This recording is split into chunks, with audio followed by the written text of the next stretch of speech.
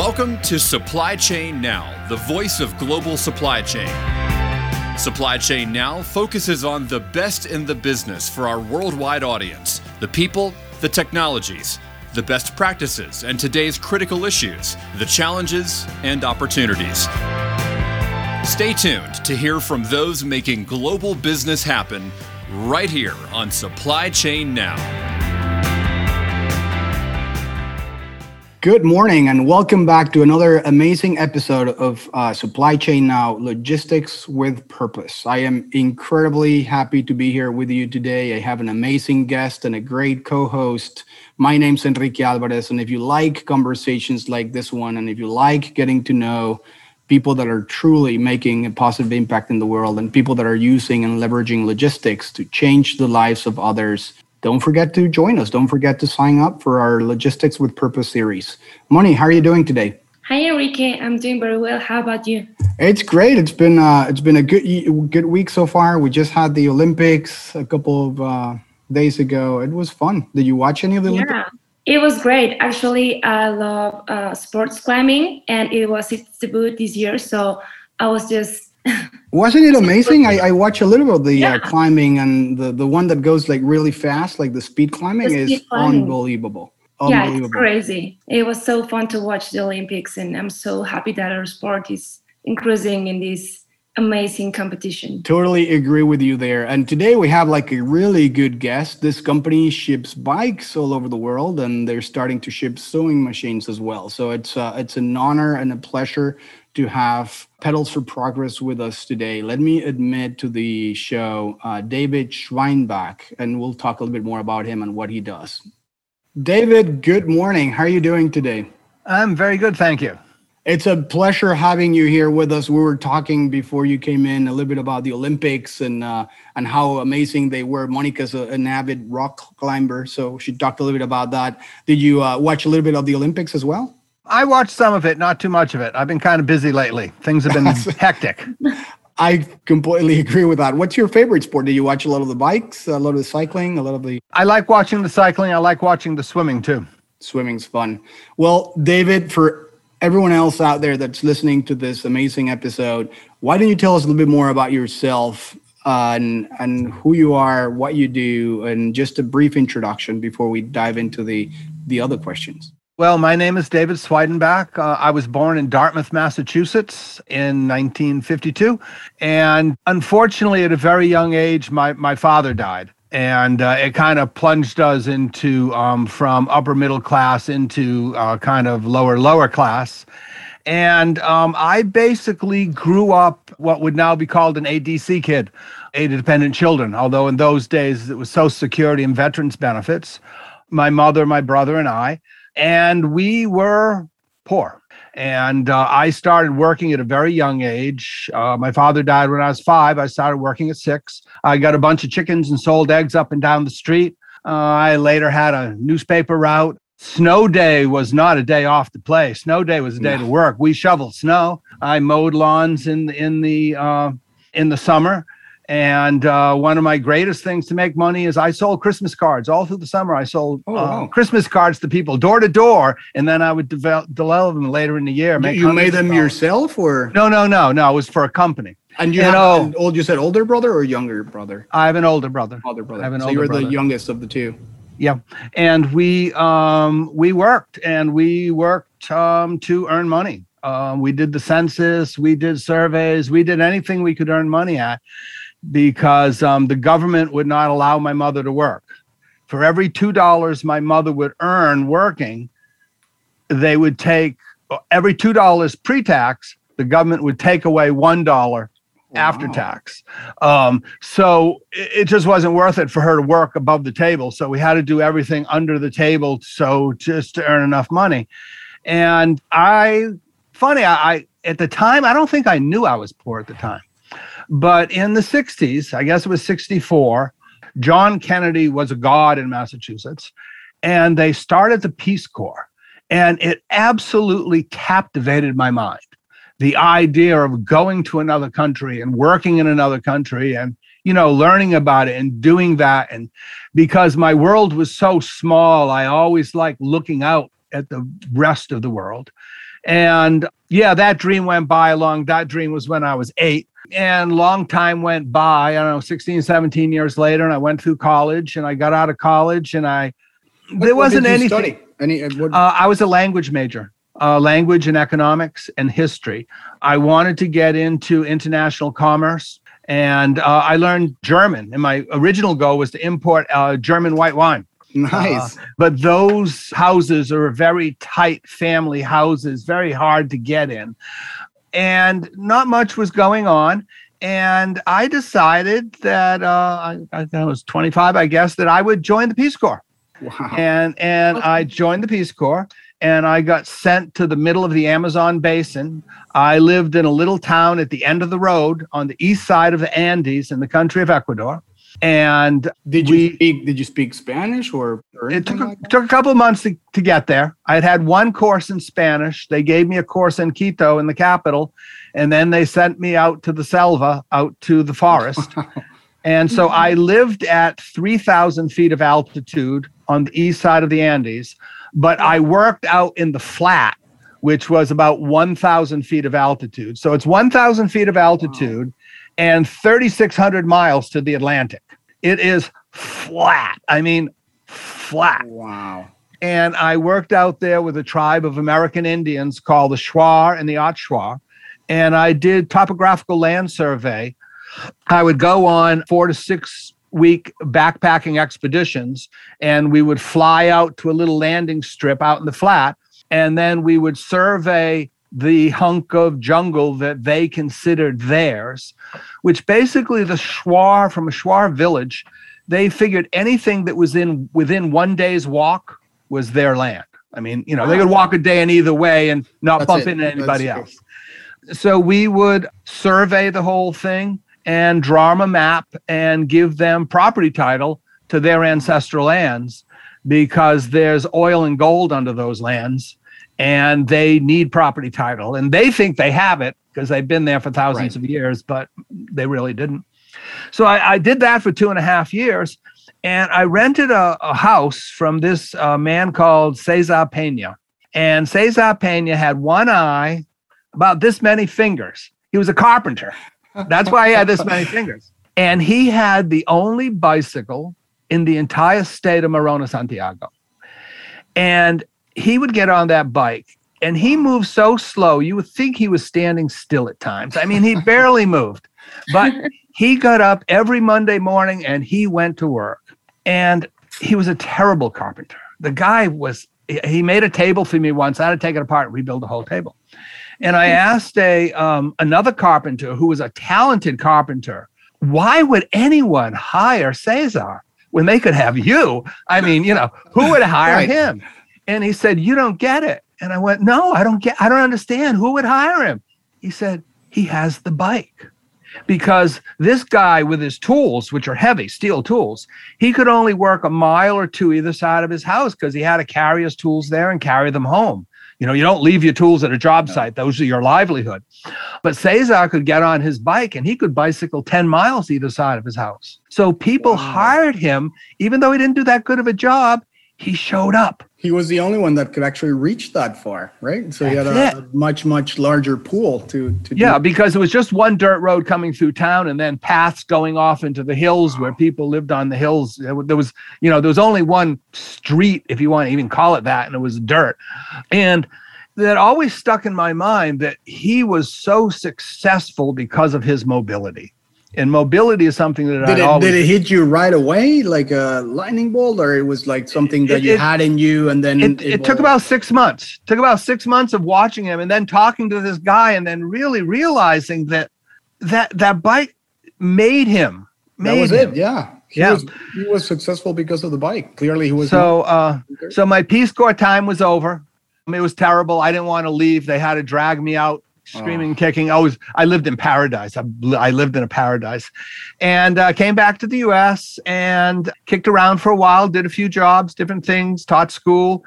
Got married. I taught animal husbandry for a few years, and then after I got married, it was too congested on Long Island. I didn't like it, so we moved out to New Jersey, more out into the country, because I'm a country guy.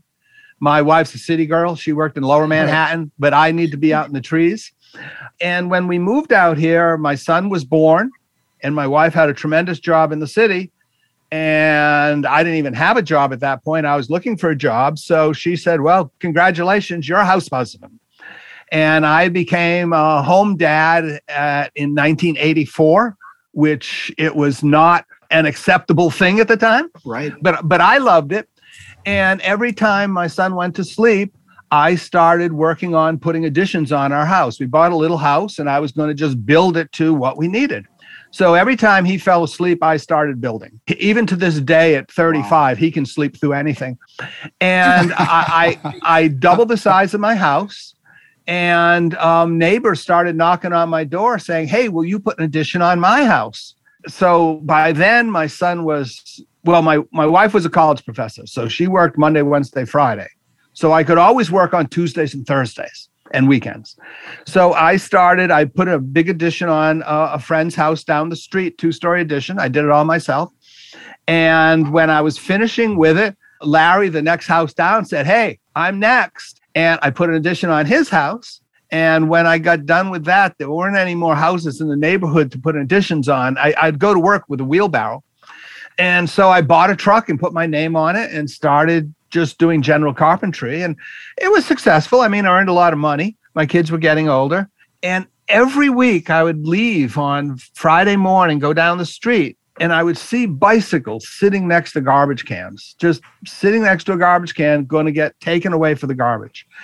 And it kept just ragging on me that what a waste. I mean, that bicycle could save someone's life. So I thought about this for a while, and I walked into the local newspaper, real little tiny local throwaway newspaper, found the editor and asked him to put me on the front page. And that was February 1991. And I wanted to ask the people of our community to donate 12 good bikes to me that I was going to pay with my dime to ship back to Socua in Ecuador and distribute to people I knew. I'm sure Cesar was not going to be too happy about that. Yeah. I had a terrible case of one-countryitis. One-countryitis is when you've been to a country, you know the country, you have friends there, you would do anything for them. In the country next door, I don't care about that. Right. You know, I was focused on Ecuador. So the editor tried to dissuade me. I said no. He said, you're going to get so many bikes, they're going to cover your house. I went, nah, I'm not going to get that many. Put me on the front page. It was February. He put me on the front page to get 12 bikes. Wow. I got 140. You got 140 bikes the first time you tried this? Yes. Wow. So, that's incredible. Yes. I was not prepared. So then the next thing was to figure out, well, how am I going to do this? How do you ship it? So I made an appointment with the Consular General of Ecuador in Newark, New Jersey. And I went in there to tell him my story. And you have to remember that the guy that runs the consulate in New Jersey, he got out. Life's good. He lives in New Jersey, you know, and his main thing is helping Ecuadorians here who are in trouble, not going the other way. Not going right. Mm-hmm. So I made an appointment. I went in. I told him my whole story about Peña and Socua and how I wanted to take these bikes and go in there and just radically change this little. They call them colono towns because they're colonies, because they're out in the jungle, right? It's like they just go out and make a new city. And he listened to me very, very carefully, heard my whole story, thought about it for a while, and said, no. What? No. What? He didn't want to help out? And he's like, you know, this isn't what I do. There's all these things that this is the wrong thing and that, you know, you can't do it. And thank you for coming in. I appreciate your service in the Peace Corps, but this isn't going to happen. Wow. So then I had to go home and face my wife to tell her. Yeah, you still have 140 bikes. I need a plan B. House. Luckily, I had a big backyard. So I started looking around for other alternatives. Like, you know, what do I do now? I didn't want to just scrap them. I liked the idea, but, you know, Ecuador wasn't going to work. And at that time, there was a lot of trouble in Central America. And we were illegally funding the Contras, and other people were funding the Sandinistas, and there's a war going on, and everybody's shooting each other. They blew up every culvert, every bridge in the country. The war was, if you've ever been in a disaster zone, a civil war is like 10 times worse because people are shooting each other across the street. There are bullet holes along wall. It was terrible. So a bunch of started as Quakers, but then a lot of other churches and then some cities joined in and were really disgusted that Reagan was illegally funding the Contras, specifically against the wishes of the Congress. It was illegal, but that didn't matter. So these people decided to band together to help Nicaragua against the Contras. And what they did, the city of Princeton, New Jersey, adopted the city of León in Nicaragua. Wow. And the city of Princeton, it's a pretty liberal city, was sending aid to the municipality there. And then there was a group of churches near me, headed by a guy named Brooks in North Plainfield. And they adopted the cities of Masaya and Rivas. And what they were doing is they were shipping 40-foot containers of food, rice and beans, medicine. I mean, they were shipping blankets. Because the country was just torn asunder. And I remember in one shipment, we had to ship a whole load of truck tires because there were no truck tires in the country. Wow. And so I went in and I found the reverend who was in charge of the program. And I said, look, here's my story from Ecuador. I know bikes will help. Will you put some of my bikes in your container you're shipping to Nicaragua? And he said, let me ask. So he asked and they said, yeah, let's give it a try. So we shipped 50 in the first container to Masaya. Wow. And, in with all the food. And they loved them. They just absolutely loved them. So in the next shipment, they wanted 150. So they wanted 50 for Masaya, 50 for San Marcos, and 50 for Rivas. Wow. So I did that. I did that twice. And about a year had gone by, and these churches... What year is now? Like 1992. 92. Yeah. So these groups all wanted to have a conference so that they could be better coordinate their shipments because they were sending shipments to each different towns. And they figured that they should bring some people back from Nicaragua to talk about the shipments so that they would be the best thing. Right. So there was this great meeting with a long table with 10 people on each side, 10 gringos on one side, 10 Nicaraguans on the other side. And at the head of the table, there was this phenomenal translator. He worked at the UN. He would just kind of go into this zone and he would hear Spanish and English would come out, and he would hear English and Spanish would come out. And he never really listened to the conversation. He just did this incredible simultaneous translation of this event, which was really cool. And finally, it got to be my turn to ask a question. There was a little old lady who knit socks. You understood probably everything, right? I mean, I understood Spanish everything fluently by then, and you knew exactly. Yeah, but no one else did. None of the other gringos did. So there was this guy trying to catch my attention, and he wanted to talk to me, and I could tell. And finally got to be my turn. And I said, Senor Rodriguez, I said, did you like the bikes? And the guy translated it. Actually, and I did it in English and Spanish because I wanted him to know I spoke Spanish, and I wanted the guy to say it so that everyone else, so the Americans would know what I said. And he said it, and Wilfredo answered, and it went in his ear, and it came out in English, and he tried to grab it, and it was gone. Because what Wilfredo said, skip all the other junk, just send me bikes. And everybody else at the table was like, ah! Because that was their whole thing. Wow. Yeah, the bikes were just like an addition to them, right? They weren't really considering the bikes as the main kind of product of their shipments. There was no mobility. Everybody walked everywhere they went. But no one got it, right? I mean, it's not clear. It's clearly not evident to people that bikes actually provide this extra boost in the look at China. Right. China did it on a bike. Right. There is no developed economy in the world that did not go through a major bicycle epic.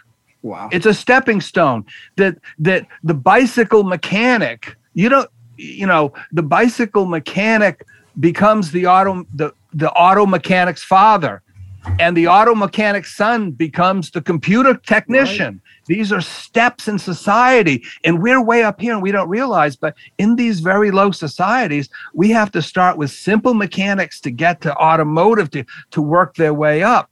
And there are good mechanics around the world, but not one that's going to fix my Tesla, that's for sure. But where was I? So there was a picnic afterwards, and I talked to Wilfredo, and his wife Carla was there, and we had this long conversation because he speaks a little English now, but he still doesn't speak much English. And he said, if you could get me a container of bikes, I would sell them instead of giving them away.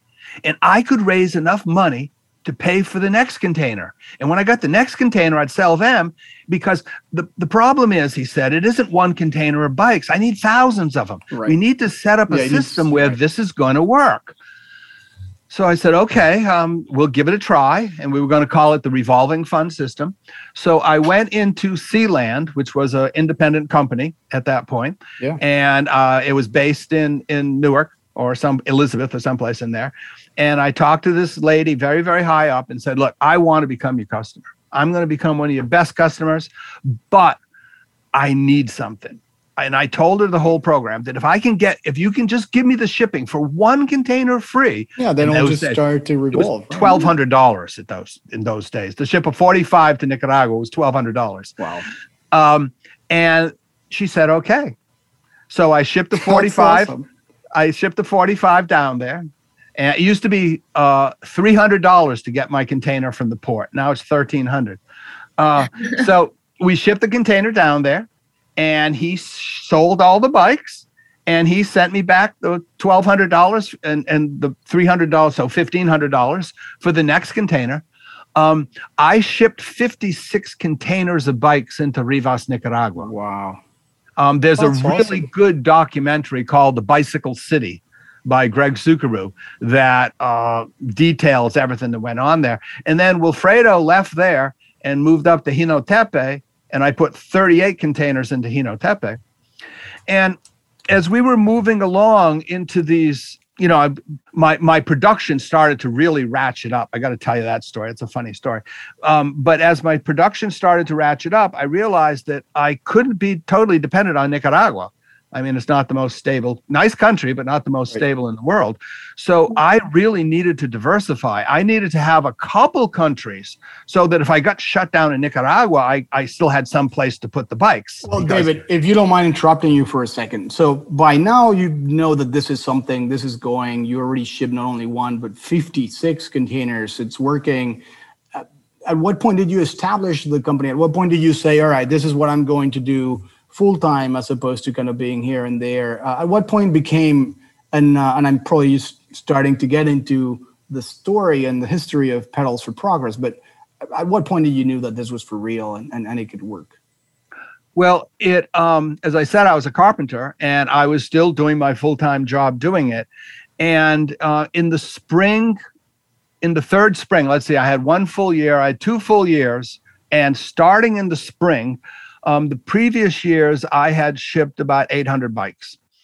And going into the spring, I was at a job very early in March, and I had my circular saw, and I was holding a board, and I was cutting that board going right along, till I felt the wind on my fingers, and I just dropped it all because I wasn't paying attention to what I was doing. I was thinking about bikes, and I almost cut my hand really bad, and it scared the crap out of me. I picked up all my tools, and I said to the guy, I can't work anymore today. I'll be back. I'm out of here for today. I scared him because I felt the wind.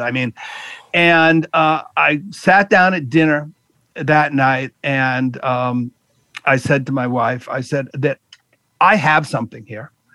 I can make this my full-time job. And she said, yeah, right. And I went, I said, I can do it. I can do it. I said, I know I can. I have to do it. And she said, and you're never going to be happy until you give it a try. And I went, no, I have to do this. Right. And her first line was, you remember you have 2 children. And I went, yeah, I know, but I can make this work. I will get a salary. And she said, okay, there's no getting around it. And we had been living mainly on her money because she made good money as a college professor. And she said, I'll give you 1 year. If you're not getting a salary in 1 year, you got to quit. That, you can't, we're not rich. So I went from 800 bikes the year before to 2,400 bikes. Wow. And at the end of the year, I got a whopping $5,000 bonus in December. And then the next year, my salary was going to be $17,000, which came down to $1,000 a month, which is what it cost for my medical insurance and my kids' medical insurance, because my wife didn't get free medical insurance for us. Right. So I made enough for the medical insurance. And then I went from 2,400 to 4,800. Wow. And then, by that point I knew, and by that point I was accumulating collectors, distributors, truckers. I mean, I was building the nuts and bolts of the company by 95, 96. And then we tried to go national, which was a mistake. I had a warehouse in Colorado, Louisiana, Ohio, Virginia. But if you go out like that, you have to have a hierarchy that can oversee. If you had 10 vector offices, you couldn't sit in Atlanta all the time. No. You'd have to be on a plane to make sure that, hey, that guy in Newark's doing the job right? I mean, and this was before the internet. I mean, we live with fax machines to handwritten bills of lading by fax machine. And the organization just grew. And then I started expanding internationally into a great number of countries. We've now shipped bikes to over 45 countries. And in 1999, my mother-in-law passed away, and we got a sewing machine and a beauty in a cabinet. And my wife had a portable that she rarely used. And I said to my wife, what are we going to do with the portable? You're going to keep your mother's, right? She said, yeah, it's a better machine. We'll get rid of this one. And my son, who's always a character, lively kid, said, ship it to Nicaragua. And I thought, that might not be a bad idea. So I wrote to Wilfredo and said, hey, what do you think? And he went, I don't know. He said, send me a few and we'll see if it works. So I sent him a few, and, I've now shipped 5,400 sewing machines, 40 different countries. And that's what most of them I put in with the bike shipments, but there are some bike people who don't want sewing machines. But also my sewing machine production got high enough that I do the LCL shipments too. So I can reach, because you drop 72 sewing machines in one shipment on someone, that more or less takes care of them for a while. And in the 1950s and 60s, everybody had a sewing machine. The oldest machine I got was from the 1850s. Wow. I get a lot of 1910, 1912 singers, beautiful singers. But in the 50s and 60s, every woman had a sewing machine, and they're all in the closet, and no one is going to throw away Grandma B's sewing machine. That was Grandma's, but they'll donate it. Well, especially if they know that they're really making a positive impact with these machines, because at the end of the day, they're also fueling the economies of so many different communities out there and countries even, right? Yeah. Well, part of my original whole emphasis in the beginning was all of Central America cannot come to the United States, and all of Africa cannot go to Western Europe. They just won't fit. Physically, they won't fit. We have to find a way to develop these countries in Africa, South Central America, Asia, to develop them so they will become successful and buy our products. We're selling them machetes. We want to sell them computers. So it's in our own advantage to help these people become successful. And then they're not immigrants at our borders. And an economically successful person doesn't necessarily go out and cause crime. And, economic success fuels a whole bunch of positive things for society. And you can go look on my website, p4p.org, go to our newsletters. There's hundreds of stories about individuals who got a sewing machine or got a bicycle, and it has changed their life, and they're now completely successful. Right. You know? You're absolutely right. And Moni, I know that you have a couple of questions, and I've been hogging the conversation because it's just amazing to talk to David. And thank you for sharing all these stories. I'm pretty sure I'm sorry, people I'm out there- long-winded. No, that's perfectly Don't fine. worry. But go ahead, Moni, your turn. Hey, so David, these are amazing stories, and I'm impressed of all the difference that you have been making with the bikes and the sewing machines. And I was wondering, are you going to keep doing this project like together, or are you planning to separate it, or are you thinking about shipping a different product now just to keep helping people to develop their countries? I have tried lots of different things. The trick is to find one that works economically. Mm-hmm. Okay. So there's a great need for wheelchairs, but the guy dragging himself down the street on a board can't give you $5 for the wheelchair that you just shipped there. Yeah. The bicycles and sewing machines go to, well, mainly my goals, a lot go to kids too. The kids' bikes go to kids, but they go to working age adults who are going to earn more money because they can go. So they will pay $10 for that bike. If you don't have a lot of money, if you don't make a lot of money anywhere, you have to make a little bit of money everywhere. Yes. In order to pay all the bills. So it costs me $18,000 to produce a container of bikes and sewing machines. And that's kind of where my funding runs out. So at the other end, someone is going to get a really nice bike. Well, they should pay for it. I'm a capitalist. If you give things away, people don't take care of them. Yeah, we've seen that. And just because you're going to sell it doesn't mean you have to sell it for a lot. You can sell it for a little, but the function of selling, of barter and selling, is how you control the situation. In the early days, we would just, I opened a bike shop once in an overseas community and just opened the doors. And literally a crowd of 100 people just came in, swept through, and took everything. And it was a riot. We had to just stand back and just let it happen. I mean, there was no controlling it. Where was it? We learned to only let 5 people in the shop at a time. Lesson number 1. Learned a lot of lessons. And also, if you put the bikes, the poorest guy is going to come in and he's going to want that best bike. Well, I have bikes that sell for $5,000. I ship bikes that sold for $5,000. I ship bikes that sold for $1,000, and I ship bikes that sold for $100. When the son of the mayor comes in with a chip on his shoulder and money in his pocket, and he wants the best bike, we got a $1,000 bike for you.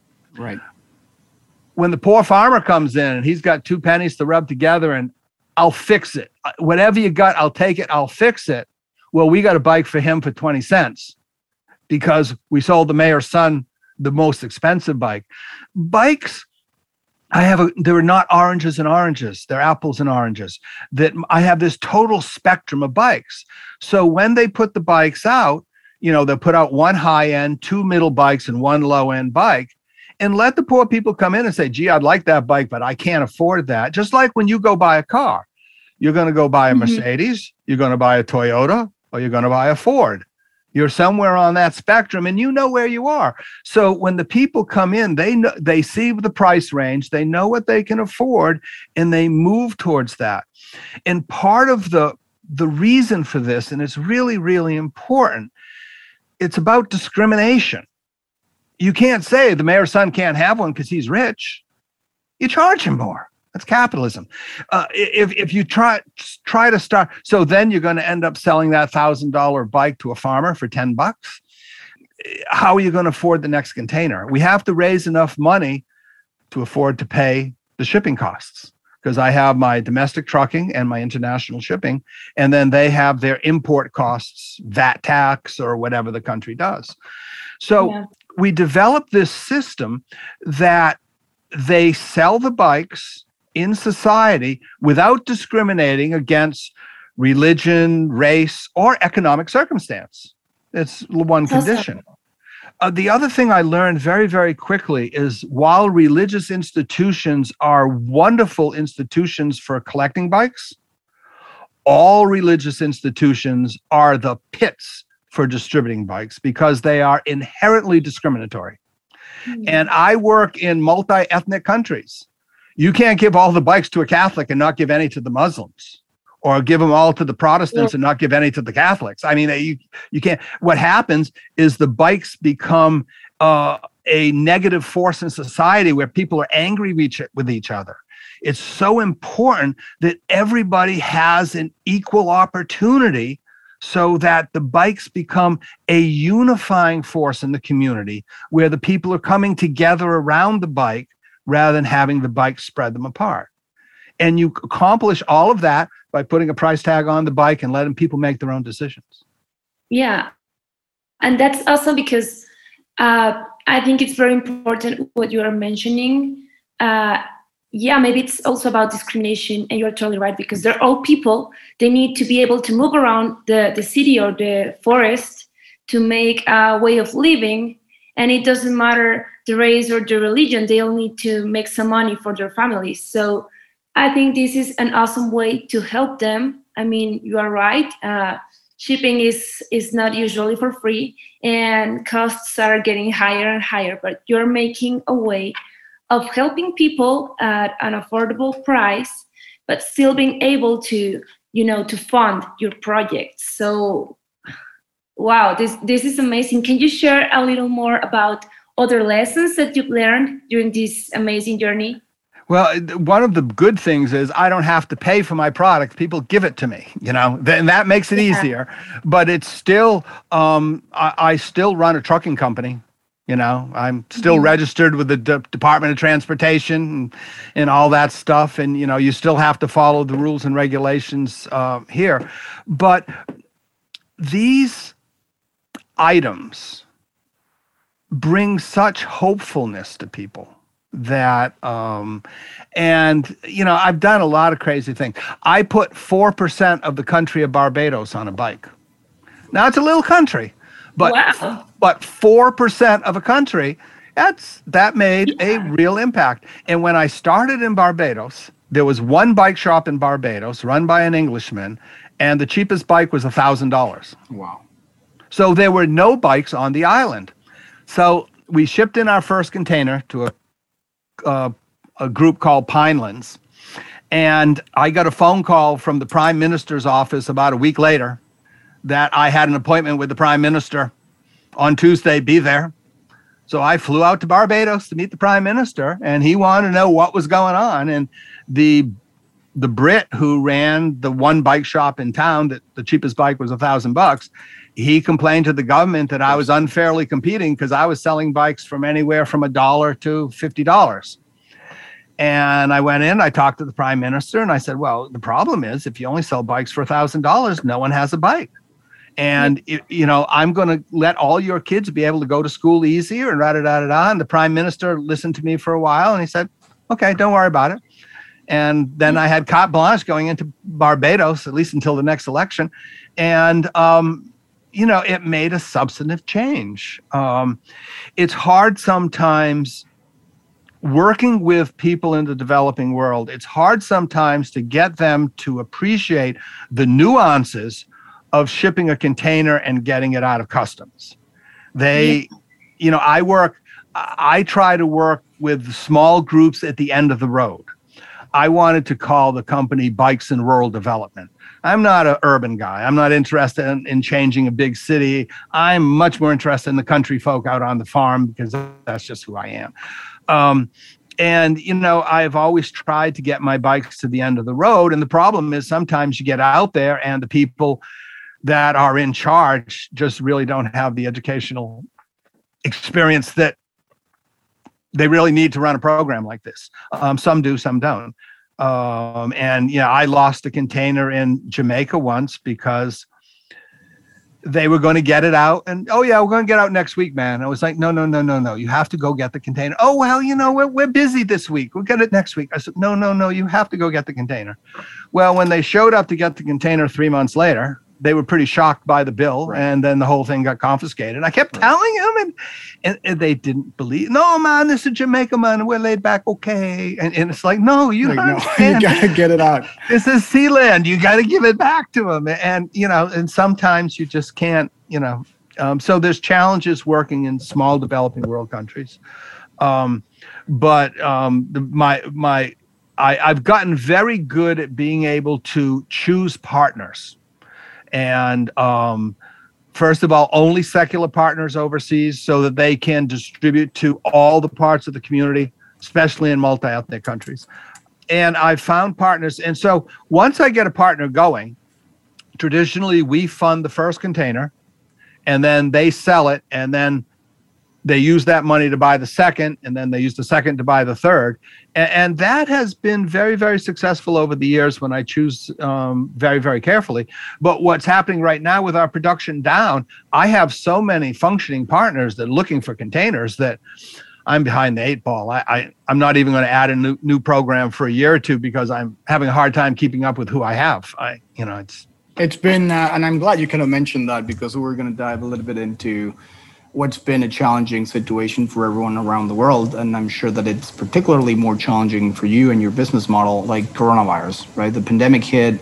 What made it, what kind of changes did you have to make? Where were your main pain points of the pandemic? And we talked a little bit off air before you came on that there's so many interesting things going on, especially with the bikes and not having enough new bikes in this country that will probably then cascade into maybe having more donated bikes in the future. Can you tell us a bit more your take on the whole pandemic and how you managed through it? Well, when the pandemic hit, we had 32 bike collections planned for the spring, and we didn't run any. We couldn't. But luckily, I got a PPP loan that I was able to keep all my key people paid, including me, through the spring into the summer. And then when we got to the fall, it wasn't a problem because they weren't schools, they were Rotarians. So we had a great fall last fall. And then this spring, I thought the goalposts were April, that we were vaccinated. I thought it would do well. But then we had all collections with schools and the schools were closed. So it was a very slow.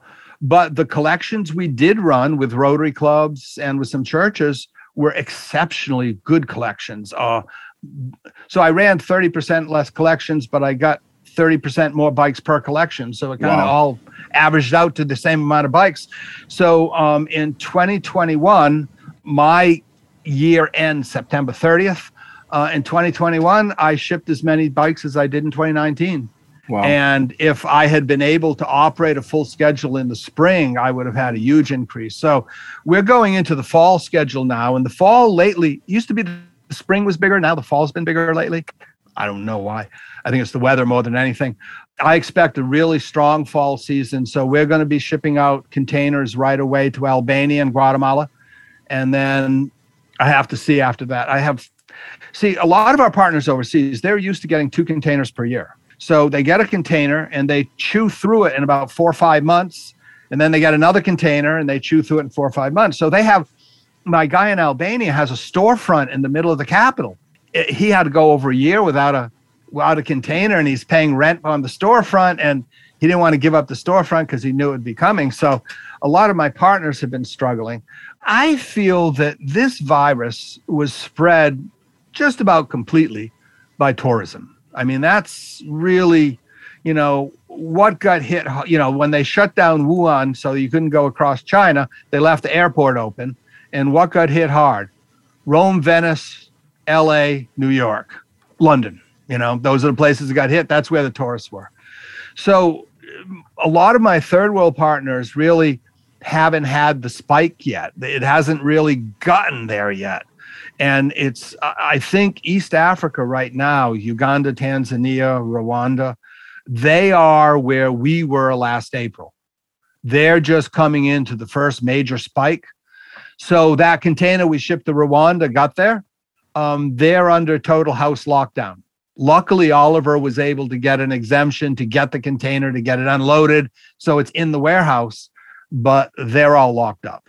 I know Uganda is in terrible shape. So my greatest fear is not my ability to produce many more containers. I'm expecting a strong increase next year. Well, my year goes October to September. So starting in October, I expect a really strong increase. I expect to go up, 25, 30% in bikes. My fear is if we will be able to deliver them. That, I don't know exactly what it's been like in Atlanta, but I can tell you from being in New Jersey through this pandemic, it was really rough. And we have a really good medical system. Uganda has 200 ICU beds in the country. They have no way. The only good thing to be said is that Africans know how to handle this. They're used to disease. I mean, they follow the guidelines, unlike some Americans. So my greatest fear for the year coming up is what's going to be happening in our partners, because they don't have hardly any vaccine yet. I mean, we're 80% vaccinated in New Jersey or more. It's been definitely tough, and you're right. I think we in the USA have the privilege and the advantage that we're seeing this a little bit in the rearview mirror sometimes, but there's a lot of countries right now that are completely locked down. They're completely shut down. They're really struggling, and there'll be other countries like the ones that you mentioned that will probably get hit even harder in the next couple of months. So we still have to come together, continue helping, continue caring. And this is great. Thank you so much for sharing everything that you're sharing about Petals for Progress and all your other projects like Sowing Peace and some other things. What would be just an issue maybe, or your forecast for the future? I mean, you mentioned that you'll have more collection. You mentioned that you'll have really good production. You're a little bit afraid of how the deliveries will go. A little bit longer term forecast for you. Where do you want to take this company? What's the limit? What's the next milestone? Okay, well, some big things coming on. I haven't quite put it out there for the world yet, but it's coming out soon. I hired an assistant to eventually replace me in April. His name is Alan Schultz, real bright guy. And he is in training, and he's actually going to Albania tomorrow to see one of our programs. Wow. And I'm working with him. And through this fall, he's just going to be my shadow, looking at everything I do, and I copy him in all my emails, and all my emails to Vector, you'll see him copied. And then going into next spring, he will start taking over more of the duties, and I will watch him. So now I have him mainly working on all the domestic duties, the collection grid, meeting the collectors, very, very important, meeting the donors, right, and getting the donors to know him, and meeting our business contacts like you and like at Avis and others. And then I expect to retire in December of 22. So in about 16 months. But I'm still on the board. I don't do much of any of the domestic physical stuff anymore. I'm kind of broken. I did it all. I loaded 45-foot containers, the whole container myself for years. And I'm 69. I'm not doing that anymore. So I've already gotten out of the physical part, out of necessity, and I'm slowly training Alan. And we've been doing it for about 4 months. We're going to be doing it for another 16 months, and then starting in January of 23, he'll become the president, and I will become some sort of a consultant or advisor. I told him that that when the time comes and he becomes president, then he can decide what he wants to do with me. I mean, I'm not going to tell him now what he has to do with me then. The whole idea is it's going to be his decision. So wow. I think he will probably bother to keep me around for some of the international stuff, which is the most difficult. And he lives 5 doors down the street, so he can always just walk up and talk to me too. I mean, I plan on still being active in the company, but letting go of the day-to-day stuff that someone younger, stronger, he's David, thank you for sharing this kind of news with us and our audience today. This is amazing, and you've done such an amazing job, and I'm pretty sure that Alan will be incredibly successful after all the mentorship and all the different things that you have put in place. So thank you again for sharing. I think, Moni, you have a question as well. Yes, David. Wow, we didn't see that coming. No, the world exclusive. Wow. Yeah, you got it. Sharing. I'm sure that Alan's going to love to keep you around. He's going to need your help. And I'm also sure that he's going to do a great job after all of these months of training and the future training. So after talking to you about all of this, what would be your advice for someone who's trying to make a difference every day or trying to help others and they're just trying to take the first step? What would you tell them? Embrace your failures. That Pedals for Progress is a summation of my failures. All the mistakes I've made that I've learned not to make that mistake again. And dealing with shipping companies, there can be a lot of those. And dealing with customs overseas, yes. But once you have your vision and you know where you want to go, you have to not give up. You have to be obstinate. I have gone bankrupt at least 5-6 times. That, it's always in August. Always in August. Our funding is very much a sine wave. It's just up and down, up and down. In the spring and fall, we get a lot of money because we're active. In the summer and winter, we're not active and we don't bring in much money, but we still have the overhead. So August often goes down into the pennies. But always at the last moment, some donor would come through and save our butt. And it's just a matter of staying strong in your belief that you can make it work and you're going to make it work one way or another. And it always seems to work out. It has so far. That's an amazing advice for everyone. And again, there's a lot of younger people that are following and listening to our podcast. And that's kind of a really good summary of what success means, right? Just don't give up. Keep pushing. Don't give up. And also domestically hiring quality people and internationally partnering with quality people. I mean, know the people you partner with, know who they are and what they are, and, go for those high integrity people that are going to be there when it gets tough. Not just the good times, but when it gets tough, because, all these programs, there's ups and downs, and, there are things that happen like a pandemic. Who hung? 2 years ago, did you ever think you'd be there? I mean, and there can be more things like that. So you just gotta have faith and hang in there. And I have always had this feeling, and it was I did this in an interview. Interviewers for years had asked me, why do you do this? And I had this interviewer interviewing me about 6 months ago, and he just reached down into my gut and grabbed that reason and wrenched it out of me that I didn't know. I'd given flippant answers for years because I didn't really know. But this one interviewer from Illumina, he was so fantastic. And when it came out, it was like a revelation. And the reason I do this is because no kid should be poor and no kid should go hungry. And I used to go hungry a lot, so it's personal. And that's why I do it. Help as many as I can. Well, you certainly have helped a lot of kids, a lot of people, and you'll continue helping others. And again, it's been a pleasure and an honor playing a very small part in what you guys do. You've been always very inspiring to everyone here at Vector. And thanks for sharing. Thanks for what you do. We will continue to support in any way we can, and we'll continue kind of talking with you, hopefully way well after you decide to retire and way after Alan takes over. And hopefully, I'm sure you'll be doing something else very quickly. You won't stand still for long. It's my prediction, but thank you so much.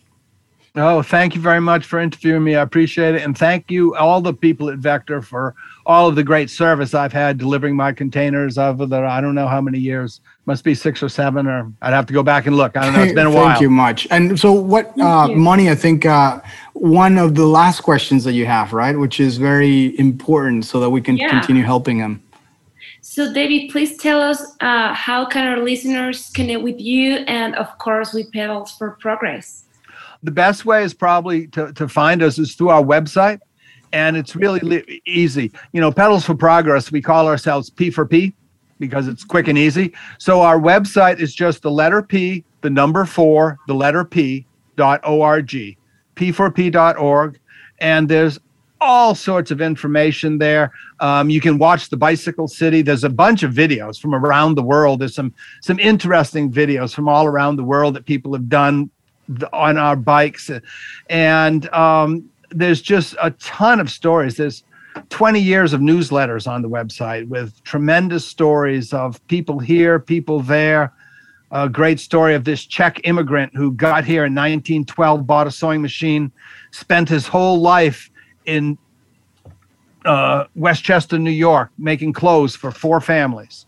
And he retired in the 60s, and his daughter got me his treadle singer from 1912. And there's a story of the lady in Togo who now has that and is supporting her 2 kids. I mean, they're just such good feel-good stories. And why not do it? I mean, right. Why throw this stuff in a landfill? Why not take the time to reduce for reuse, to get it to people who need it? I mean, I'm just disappointed that there are so many countries which will not allow us in. There are many countries that do not allow used goods, period. End of story. Vietnam, all of South America.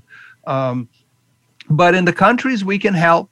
A long time ago, when the Ecuadorians wouldn't let me in, I learned a very serious lesson there. You go where you can. I wanted to go to Ecuador. I had one countryitis. I'd been there. I lived there. I knew the people. I had friends, and I couldn't get in. And I learned that I ship bikes where the world lets me. And I do good deed where the world lets me do it. And where the world isn't going to let you do it, they're not going to let you do it no matter what you do. So, I don't ship to Haiti. I gave up. It's not worth it. There's easier places to work that are just as poor and need help just as bad. And we try to spread the wealth as much as we can, but, little drop in a big bucket. It takes everyone's effort, right? And hopefully they'll come around. Hopefully they'll realize how important this is for their communities. And I'm pretty sure they'll eventually will be forced one way or another to help, to accept support and help from organizations like yours.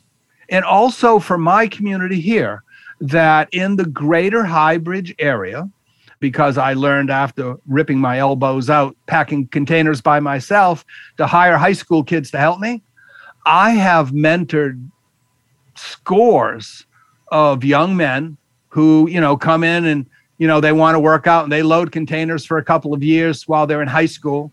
And that's Alan. Alan worked loading containers for 3 years in high school, then went off and got a master's in English and came back and was looking for a job. And I hired him to replace me. But I had a guy drive up and stop in front of the house yesterday and said, "Hey, how you doing, Dave?"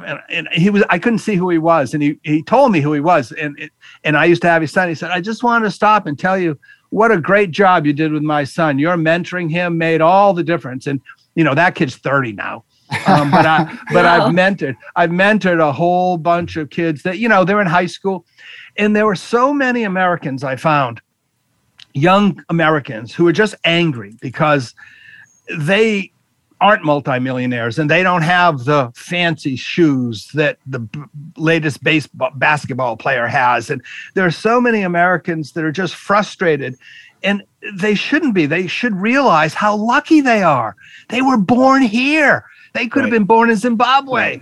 And all these young men who come and work with me, I tell them stories and I make them read the newsletters and I tell them stories about overseas, and I try to impress upon them how lucky they are.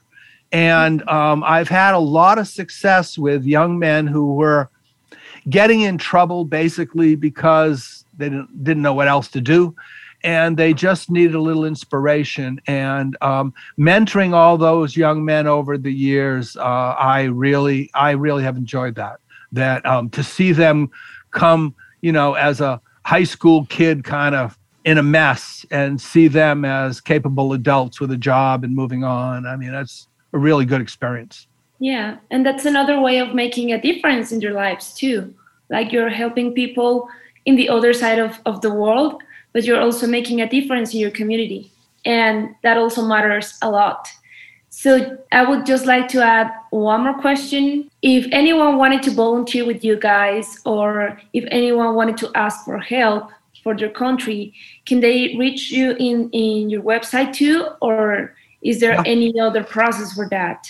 Well, our phone numbers and emails are all on the website. My email is easy. It's dsweidenbach@gmail.com, but spelling Swidenbach isn't always the easiest thing to do.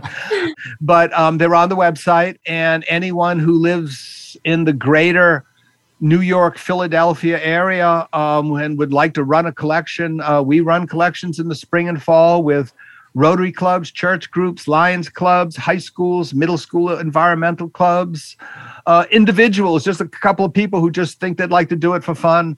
The bicycle collections are great. It's 1 day, 3 hours once a year. It's not a big commitment. 1 day, 3 hours. And, we average 100 bikes a collection. Could we do it in other cities as well? I feel that's, I know that you said not now, but right. The logistics, the cost to drag it all the way back to New Jersey. So I work in about 150-mile circle, because 150 miles, I can send a man in a truck, do a collection, and get him back in 8 hours, because you can't have a guy in a truck more than 8 hours, or you shouldn't have a guy in a truck more than 8 hours. Yeah. So we really concentrate intensively where we have capacity, and basically suburban New York, Philadelphia isn't the worst market in the world. I mean, a lot of people here, a lot of bikes, a lot of people who bike. So we concentrate right here, although we do have financial donors from every state in the union. Right. Our mailing list goes out all over the place. People who have found us, who believe in it. A lot of returned Peace Corps volunteers who believe in this sort of thing. And, not only the kids that I mentored, but also the people who run collections. That I don't go to collections much anymore. Other people do that. We have too many. That all those people who come in, I used to see when I used to run collections, some kid would come in with his bike, and he just got a new bike, and he's got to give away the old bike, and he's holding on to it. And his father's like, okay, you got to give it up. And he's thinking like, I got that new bike, but man, I've been riding this. I'm not ready to give it up. And I take a brochure and go up to the little kid and give him a brochure and say, here, let me give you this brochure and let me tell you what's going to happen with your bike. And I tell him a story about where his bike was going to go, because by the day of the collection, we know where we're going to ship to next. Right. And you tell him the story of where the bike was going to go, and then he can go online and he can see pictures of that town, and he can see what's going on there, and he can follow his bike, and he can find out when his bike arrives. And I cannot promise to get him a picture of his bike with the new owner. That's just impossible. But, they can follow basically where it goes. And all of these young kids who give up their bikes, they live in their hometown, and all of a sudden their world just became global. That their bike is going to Africa. And yeah, they had heard the word Africa, but Africa didn't mean anything before. But now my bike's going to Africa. I mean, and it broadens. We need to broaden the American public to be more accepting of other nationalities, that, we're not the only country in the world. I mean, we share this planet, and we need our young people to be more appreciative of the entire world and the people who live there. I think there's no better way of closing this interview than with what you just said. So with that, David, thank you so much. We wish you the very, very best. And thank you for giving us some time today to talk to you. We'll be more than happy to talk some more with you and your team, and maybe have Alan as well when the time comes. But once again, Moni, thank you very much for joining. David, thank you very much. And for everyone that's listening to this episode, if you like interesting conversations like the one that we just had with David at Pedals for Progress, just don't forget to join Supply Chain Now and follow the Logistics with Purpose series. This is Enrique Alvarez. Thank you very much, and we'll see you soon. Thanks for being a part of our Supply Chain Now community. Check out all of our programming at supplychainnow.com, and make sure you subscribe to Supply Chain Now anywhere you listen to podcasts. And follow us on Facebook, LinkedIn, Twitter, and Instagram. See you next time on Supply Chain Now.